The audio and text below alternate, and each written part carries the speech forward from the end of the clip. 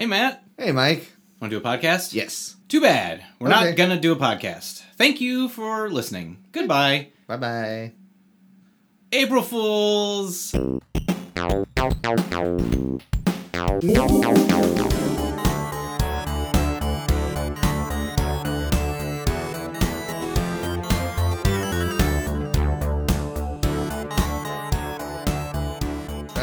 That was yesterday. Or probably like 3 weeks ago. Yeah, it was when we whenever released this. you came into this temporal rift that we've created. Hello and welcome to Hacking the Grepson.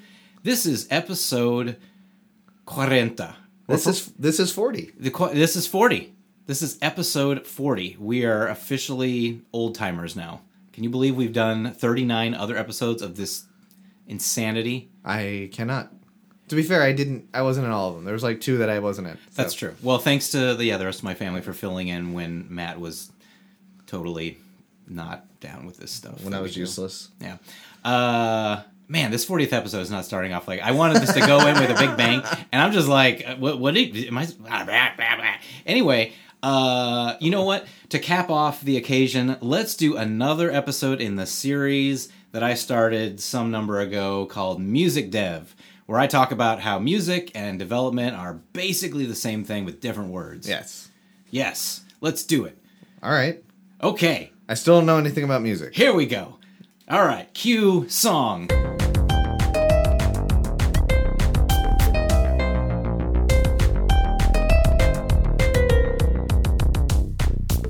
How'd you like that song? That was cool, right? That was very programmy. Yeah, and now we're going to talk... Okay. This is all going to go away. I'm going to edit all this out. This is garbage. Okay. This is going to be like, hey, Matt. Hey, Mike. This is 40. MusicDev. Music. Random laughing. We're already at minute 2, and we have done basically nothing. Okay, so, yes, we're going to do another MusicDev episode, and I finally got another one together just to do a quick recap of the other 2 that we did in this series. I started off with talking about libraries, where we talked about using, like I don't have an orchestra in my house, so I use a library to play strings, and just like with programming projects, you don't necessarily have a bunch of code that's already been written and figured out, so you use libraries. The next one we did was looping, where we talked about how looping is like a, foundational programming aspect where you just want the computer to keep doing something while a condition exists. Yep. And then stop. And, entire genres of music are predicated on the idea of just looping like a 4-bar thing and a beat over and over again.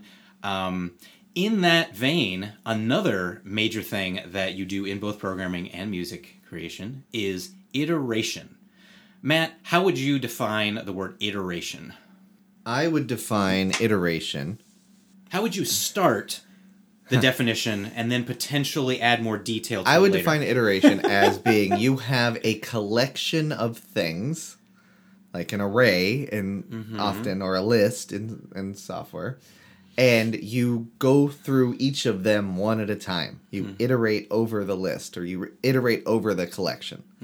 That's how I would describe that. I like that. I hadn't even thought about that. That's great, because I needed more content for this episode. Good. So I will go back to that. When I was talking about iteration, I was talking more about like in the agile MVP kind of way. And that's the other way I would define it. And what would that definition be? So that kind of iteration is you start with something, the bare bones of the structure of your software or whatever you're building, and then you refine it, or you add to it, or whatever, and you keep doing that until you have your final product. So exactly. you keep iterating on the same topic, right, until you're done. And I love that you used that first definition, because that actually is even more like music than the other one that you gave, I think. I was afraid it would hit too much onto loops, because it's very similar to loops. It is. But to go to the second definition, which is the one I wanted to bring up, is how I wrote it here was, when coding anything, there is constant iteration, which is the process of doing something, checking its status, and then either modifying it or expanding it until the project is done. Yes. Usually that project that you're working on is the solution to a problem. It's the heart of Agile. Get an MVP as soon as possible, get feedback, and then constantly iterate on that, which is in stark contrast to Waterfall, where you basically try to get all the specs and ideas and sign off from people before you even start working. This is exactly what this needs to look like when it's done. Right. We're all going to agree on 100% of that. Yes. Okay, everyone agrees. Now you can start working on it. Right. We should take a moment and define MVP for people who don't know it. It is not most valuable player. Right. It is. Wow! It flew out of my brain. Minimum viable product. Yes. And that is 3 words that everyone knows the definition of most of those. Not everyone knows what viable means. Yeah. And together, everyone always gets wrong. It's not a prototype, necessarily. A minimum viable product means it is the least you can do, that's the minimum part, that you can add on to the viable part. That's a product. That does something useful, and that's the product, right? Minimum viable product. Yes. And people get that wrong in Agile all the time. It's why a lot of people dislike Agile is because they screw up what MVP means. So what you're saying is people don't like a thing because they suck at a thing. Yes. Okay. Got it. So let's bring all that, because I feel like we've talked about all that stuff in programming on a few episodes. Yeah. So let's go to music. Yeah. So there's music composition where you're basically making a piece of music. Now, when I think about how that's like iterating, I think of, here's a pattern that I usually go through when I'm making a piece of music for any reason, really. You start with, say, a beat, like a drum beat. You start with, or a chord progression, like A, C, D, something like that. Or you have a melody, like you just hear in you sing that melody, and then you want to put chords underneath it or a beat underneath it. Depending on the genre of music, it really depends. Is there also another seed for that initial iteration? Might be like a jam, right? Like where you're just with people and you're all kind of playing around, and then someone's like, "Oh, I like that." Yes. And then you iterate on that, and then that seed is then one of those things you mentioned. Basically, the jam session would be sort of like in development when you get everybody together and you brainstorm. Okay. What is the issue? Like what problem do we see, and what is a potential solution to it? Yes. So my problem in music composition is I don't have a finished piece of music. How do I go about solving that problem with a solution? And so, like I said, I might start with one of those things. Let's say, for example, I go to Logic and I grab one of their predefined sampled beats, like a drum beat, 4 boom, boom, whatever, and I just put that on a loop. And I listen to it, and I'm like, okay, is anything coming to me? And then I might bring up my MIDI keyboard and just play something, either like a chord, or I'll play a melody, or maybe there'll be a sample of something that I like. So that drum beat is not in and of itself enough to constitute the MVP in your mind. It has to be you adding your unique thing into that. Yeah, I wouldn't even say that's at the prototype stage. Right. That's like I'm building a house and I'm just like, okay, but where can I get the lumber first? Okay. So that's the lumber. Right. And then, obviously I need to start drawing up some plans. How do I put the lumber together? And so I listen to that. I look at my lumber. I think about what a house looks like. And I'm like, okay, what kind of house do I want? So I grab, like I said, the keyboard or the guitar. So you're looking for inspiration at that I'm looking for inspiration. I get inspiration all the time just listening to other stuff. I write more music after I've listened to music. If I'm not in a current listening to a lot of music phase, I'm not necessarily thinking about making it. So that's definitely a part of it. That totally makes sense to me. Yeah. So I listen to that for a while. And like I said, let's just say that I get to a point where I've got the beat, I've got some chords, I have maybe a melody that goes with that. Something, a verse, and then I'm like, okay, I've got an idea for a verse. Well, we need to go into a chorus now. Something that repeats, that everybody, don't bore us, get to the chorus. I add that to it. Then I go back and I listen to that for a while. I'm like, okay, we need to add a bridge. We've heard the verses and the choruses. We need that middle 8 that they call it sometimes, which another word for that is the bridge, which is basically like different chords, different mood, different feel. Maybe the dynamics go down or they go up, like the loudness. We remove instruments. We add, there's lots of different ways to go about it. I'm translating all this stuff into improv speak in my head as we go, which is really interesting. Perfect. And then I listen to that. And then I might go back and didn't like how that verse was. Might add an instrument here, might take one away, might add another verse, might add an intro, might add an outro. until I finally get to a thing where I'm like, okay, this is something that I'm now calling a thing rather than like it's more the sum of it is more than its parts. I was gonna use that exact phrase. So I'm glad that that's where you went. Otherwise, I was not following. And I think at that point we're at MVP. If you want to talk about it in prototype form, I think just having like a 30-second segment of it where it has like a beat and a rhythm and a melody, that could be the prototype. I'm like, okay, what kind of song is this? You know, what genre is it? How fast is it? How loud is it? What instrumentation? That is the prototype. But then once I have like the full thing, 3 minutes plus, now we've got the MVP. Now, how did I get there? I was iterating. I added one thing to it, and then I added more, and I listened, and I thought about I might let someone else listen to it, get feedback, add more things, get feedback, change it, put it away for a while, work on something else, do something completely unrelated to music, come back later. So you're even iterating before you get to the MVP stage. Yes. That's interesting. Okay. Now, why is that interesting in music versus development? I don't know. In my mind, the MVP is sort of the first thing that sees the light of day outside of the people working on it, right?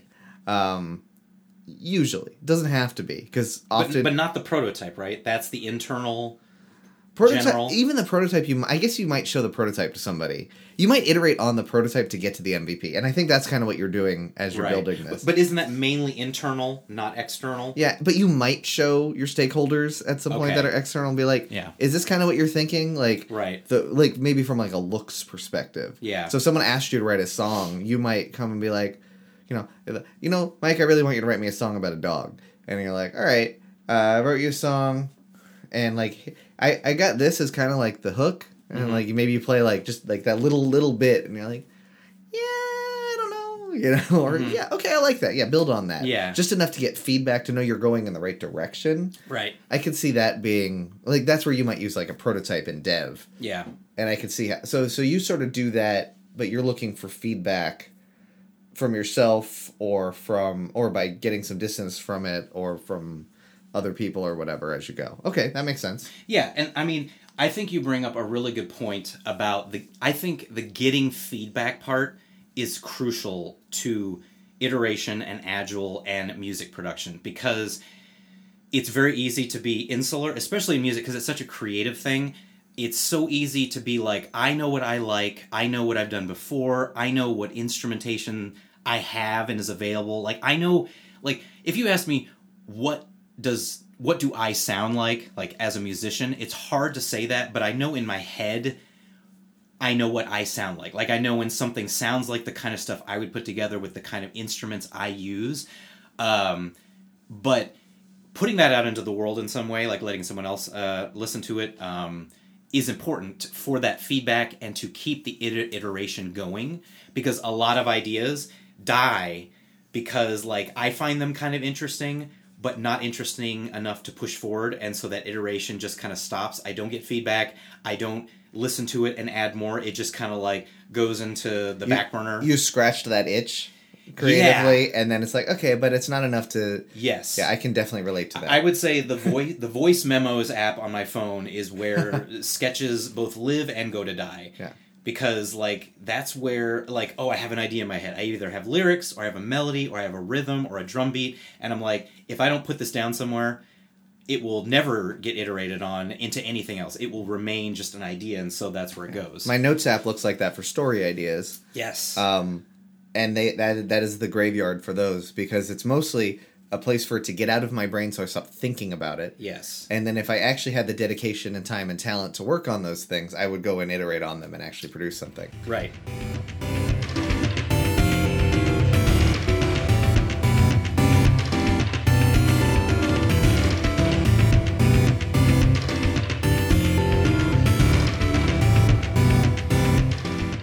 And I think another major point of this is that even when I have a sketch and an idea that I do want to pursue, it almost never comes out in any fully formed way. Like, there's always a period of time where I work. Like, right now, I have a whole album of music that's just been sitting on my hard drive for months, because it's hard to stop iterating on it. It's hard to listen to it and be like, oh, I could change that one little thing. I go back, I change it. Like, I'm not really sure that whole track even like meshes with the rest of these. I think I'm just going to pull it out. I've already done that. I had like X number of songs, and now I have like X number -3 now, just because over time I thought about it and said, no, those don't fit, Do they ever merge together? You're like, you've got two different, effectively, MVPs, and you're like, and then you go back to them, and you're like, these are kind of similar. I bet if I took this, the chorus over there and the verse of this and like mashed them up. Yes, I do feel like my development has totally informed my musical sensibility, in that everything feels modular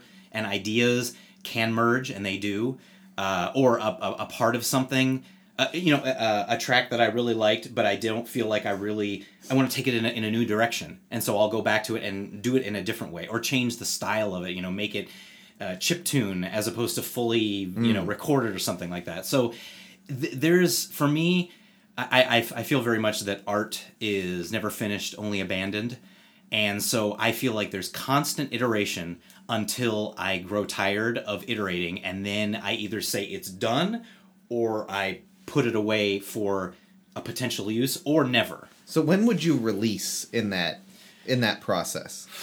Because you've got, at the time that you have what amounts to an MVP, you've got a song at that point. It's got a verse, chorus, a verse, a bridge. Mm-hmm. I assume an intro and outro possibly at that point. I don't know what actually goes into a song. Mm-hmm. I barely know what most of those words I just said mean. At that point, you have a song. Yeah. And knowing you're not happy with it, because it's never 100%, because it's not done. Yeah. Do you release it at that point, or do you iterate on it further? Well, it depends a lot on how much I like it and am interested in it. If there comes a point in time where like I'm just exhausted with one particular idea, and so at that point, if I think it's gotten to a good enough point, I'll release it, or if I think it hasn't, then I'll just shelve it. And so that most of the time I will release it, because at some point in my musical career, came to a point where I'm like, okay, I'm not going to be a superstar. This is not going to be my career. My level of what is releasable is not like studio recording, major label, in terms of mixing and mastering and all that kind of stuff. I'm down more here. I mean, if this is like, recording, I'm using my hand. One hand is very low. This is at like, I'm recording it through a tin can, through a cell phone from 500 feet away. And in the middle is what most of the stuff I do is, and then the very top is, studio recording with engineers and all that kind of stuff. I don't want to pay the money. I don't want to spend the time. I don't have the need to reach that level. So I found a happy medium. And so most of my stuff gets to that point, and it gets released. And then some of it just doesn't quite get there even for me, and it gets shelved. Or it just stays in a perpetual state of not doneness, and maybe I'll go back to it, which is every artist's I'm never idea happy, box. I'm never happy enough with it to even let it see the light of day, but it has potential. Yeah, it has potential. I mean, I think that's creativity in general. So what's really interesting about this, and I know this is a music dev, not an improv dev episode, but yeah, exactly. It very much reminds me of not improv specifically, but the sketch writing classes that I took with Kevin McDonald from Kids in the Hall, where he talked about name drop. No, that was more for you. Okay. I'm leaving that in though. That's fine. Okay. He talked about the way that Kids in the Hall did their sketch writing, and this is fairly common in sketch, although not. I don't know if Saturday Night Live does it this way. I think they much more come from a writer's end of it. Well, because they have that time deadline, But like Kids in the Hall, I know that the way that they did it was they would improvise a whole bunch of stuff. Yeah. Basically. Jam. Yeah, effectively.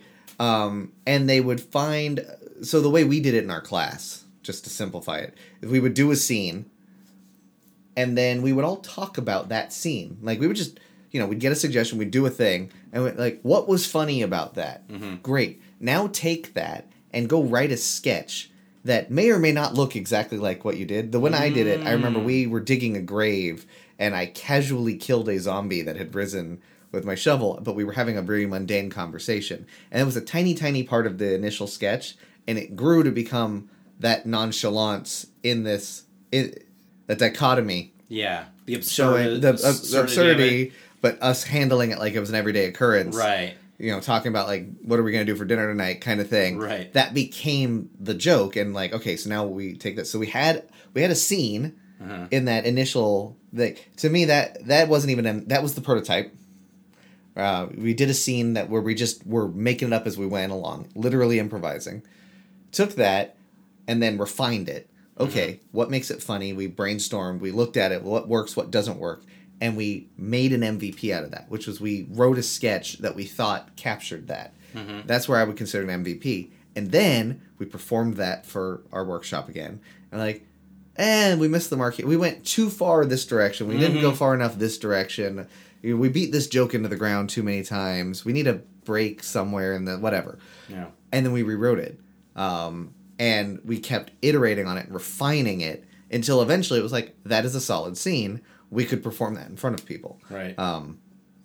And they would potentially pay us for this, right? Like, it gets to that point. And, like, that process you described and writing software all feels very much like that. Yeah. It's hard when you talk about improv because it's a very ephemeral one-off thing. Right. Often, except when you look at it in a larger context and like your improv journey and the skills you need to pick up.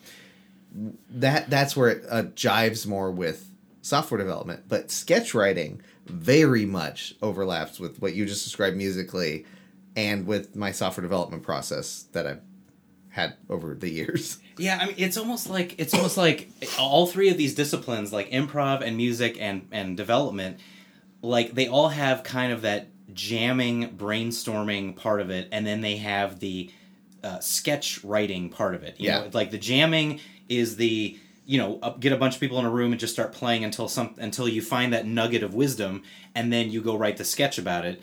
I mean, I guess there's like code jams, you know, where people get together and just like, you know, the only thing with development is like I don't ever just write code to write code. Like, same. Code is like the thing that I use to make the thing, but it doesn't have the same intrinsic value that like just playing a note on a guitar has. Right. It's not necessarily fun to write code. It's not necessarily interesting to write code. The fun in programming to me is either learning a new thing or solving a new problem. Right. Either of those, that's where my serotonin gets released. Yeah. And nowhere else in that process. Yeah. Most of the, like, as opposed to improv, which is fun to perform, it's fun to be creative, and a music, I assume, is similar to that. Yes. I think often writing software is the thing I hear the most in the creative world that reminds me of the process of software development is listening to actual, like, authors, where they will stare at a blank piece of paper for 8 hours and get furiously mad at it and not do anything. Right. And then eventually they do. And it's that initial spark and the completed project, great. Everything in between, awful. Yeah. I definitely don't just like stare at my guitar for 8 hours until inspiration hits. Like the whole point, my process has always been like, I have a tool that allows me to express myself, and I kind of just poke at it until something arises that like, oh, that was a cool thing, and then I take that, and that's the nugget of something else, you know? Yeah, you're like, do something, poking it with a stick, and right, then eventually exactly. It's like, oh, it made a noise. Right, exactly. I like that noise that I just made. Right. Can I make that noise cooler?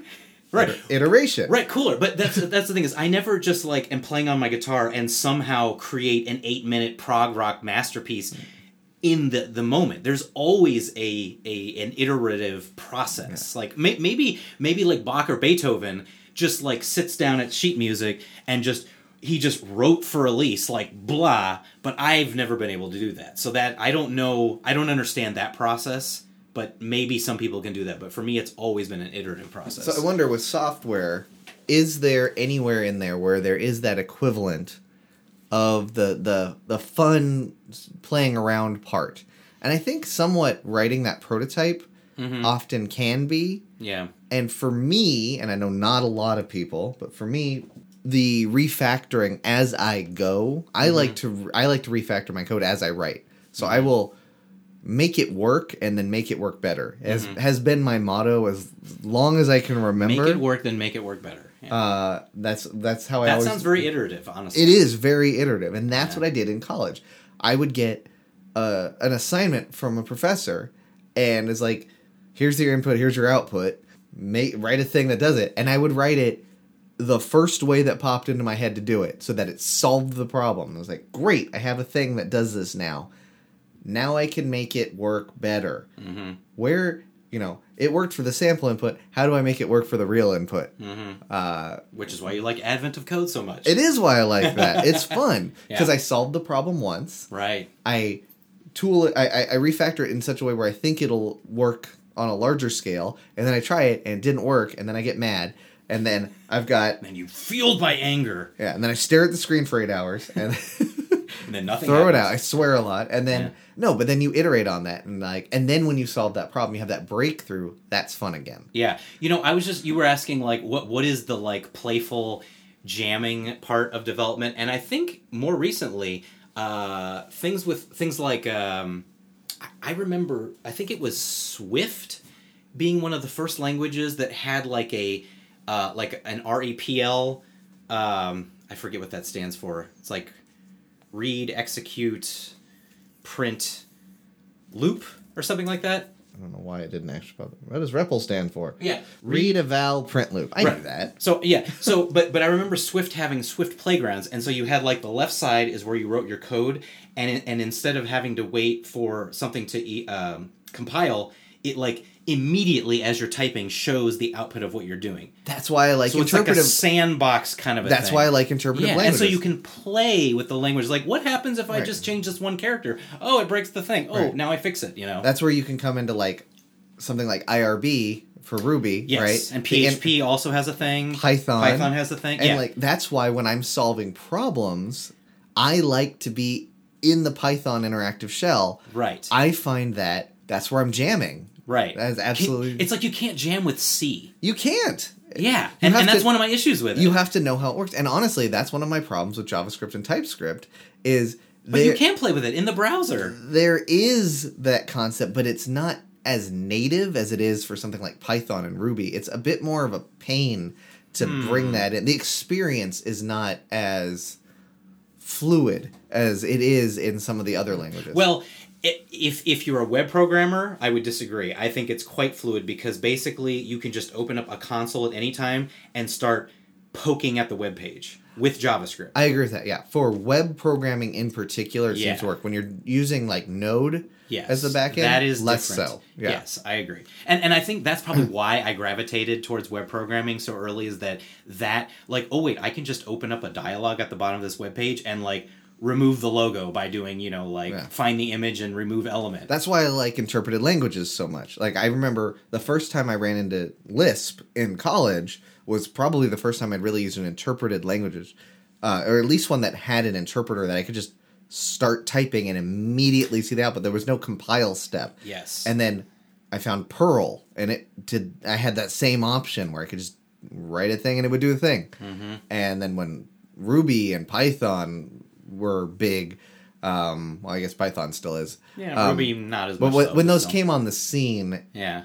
I gravitated towards them very much because of that. And I still often will find when I am trying to solve a problem, I will go to Python or similar language, go into their interactive shell, and just try some stuff, especially if I'm pulling down data from a website and manipulating it in some way. I'll almost always go into a terminal so I can just grab that data and have it there in a variable that I can start playing with. And then I'm like, oh, that's what I want to do to it. Oh, that's how I write that regular expression. That's how I do this thing, whatever it is. Right. It's a very useful tool, much like a musician. Imagine a musician writing music and not having a piano or a guitar just in the room with them. And they just have to think of the music they want without being able to play around with it and iterate okay, I play this chord. I don't think that should be a major chord. Let's try a minor chord. Let's try a minor seventh chord. Right. It's just you keep changing things until that indefinable trigger in your head is that's it, And I'm sure there are people who can look at sheet music, for example, and immediately hear it in their head. Yes. And they can probably do that by writing it. And, you know, I mean, there's famously Beethoven had some hearing loss. And so it's like how the fact that he was able to do that, to produce music in spite of that, means he probably had that ability. Yes. And I can write code without a compiler, but it might not work. Right. Yeah.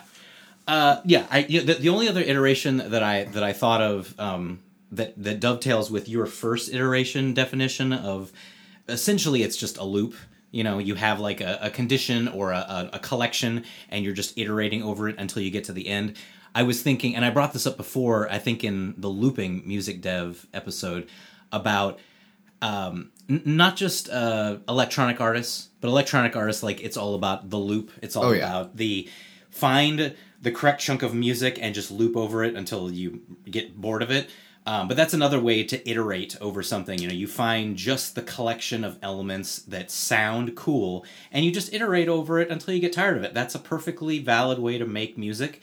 And, I mean, lots of early video games did that, you know, because they couldn't fit a whole 10, minute orchestral piece. They had to just, use sine waves and, white noise. So they found a 30-second, loop of something, and they just iterated over that until, you quit the game. Yeah. And if you iterate over the pieces of it, if you break that down into component parts and you iterate over it and you make a slight modification to something, or you modify how you iterate over it, that's the basic of like classical music in and of itself, from what I understand, is like, here's my theme, and now I'm going to play it backwards in this part, and I'm going to iterate over it this way, or I'm going to change it to a minor in this this time I iterate over it. Yeah, I mean, a lot of classical melodies are like, let's play this set of notes, and then let's move them all down a step and play them, and that's a classical move. Right.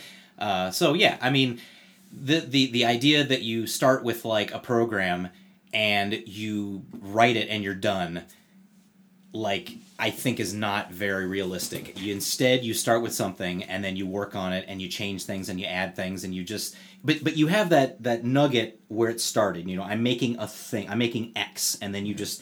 it gets more and more complicated. But, like, it's all about revisiting stuff you've done, getting feedback on it, looking at it, thinking about it, changing, adding, extending. I mean, that's just, both music and development, I think it's a pretty core concept. So, any parting thoughts on this? Anything you want to add? Anything you want to change? Or are we done with this particular iteration? I want to listen to the whole episode again, and then I will have some refinements to it, and then we probably need to do that, like, a handful of times. Okay. I think we made a similar joke on the looping episode and I never did that, so we'll get right to that.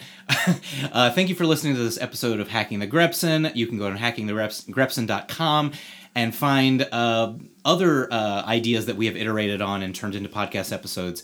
And until the next one, we now return you to your regularly scheduled lives already in progress.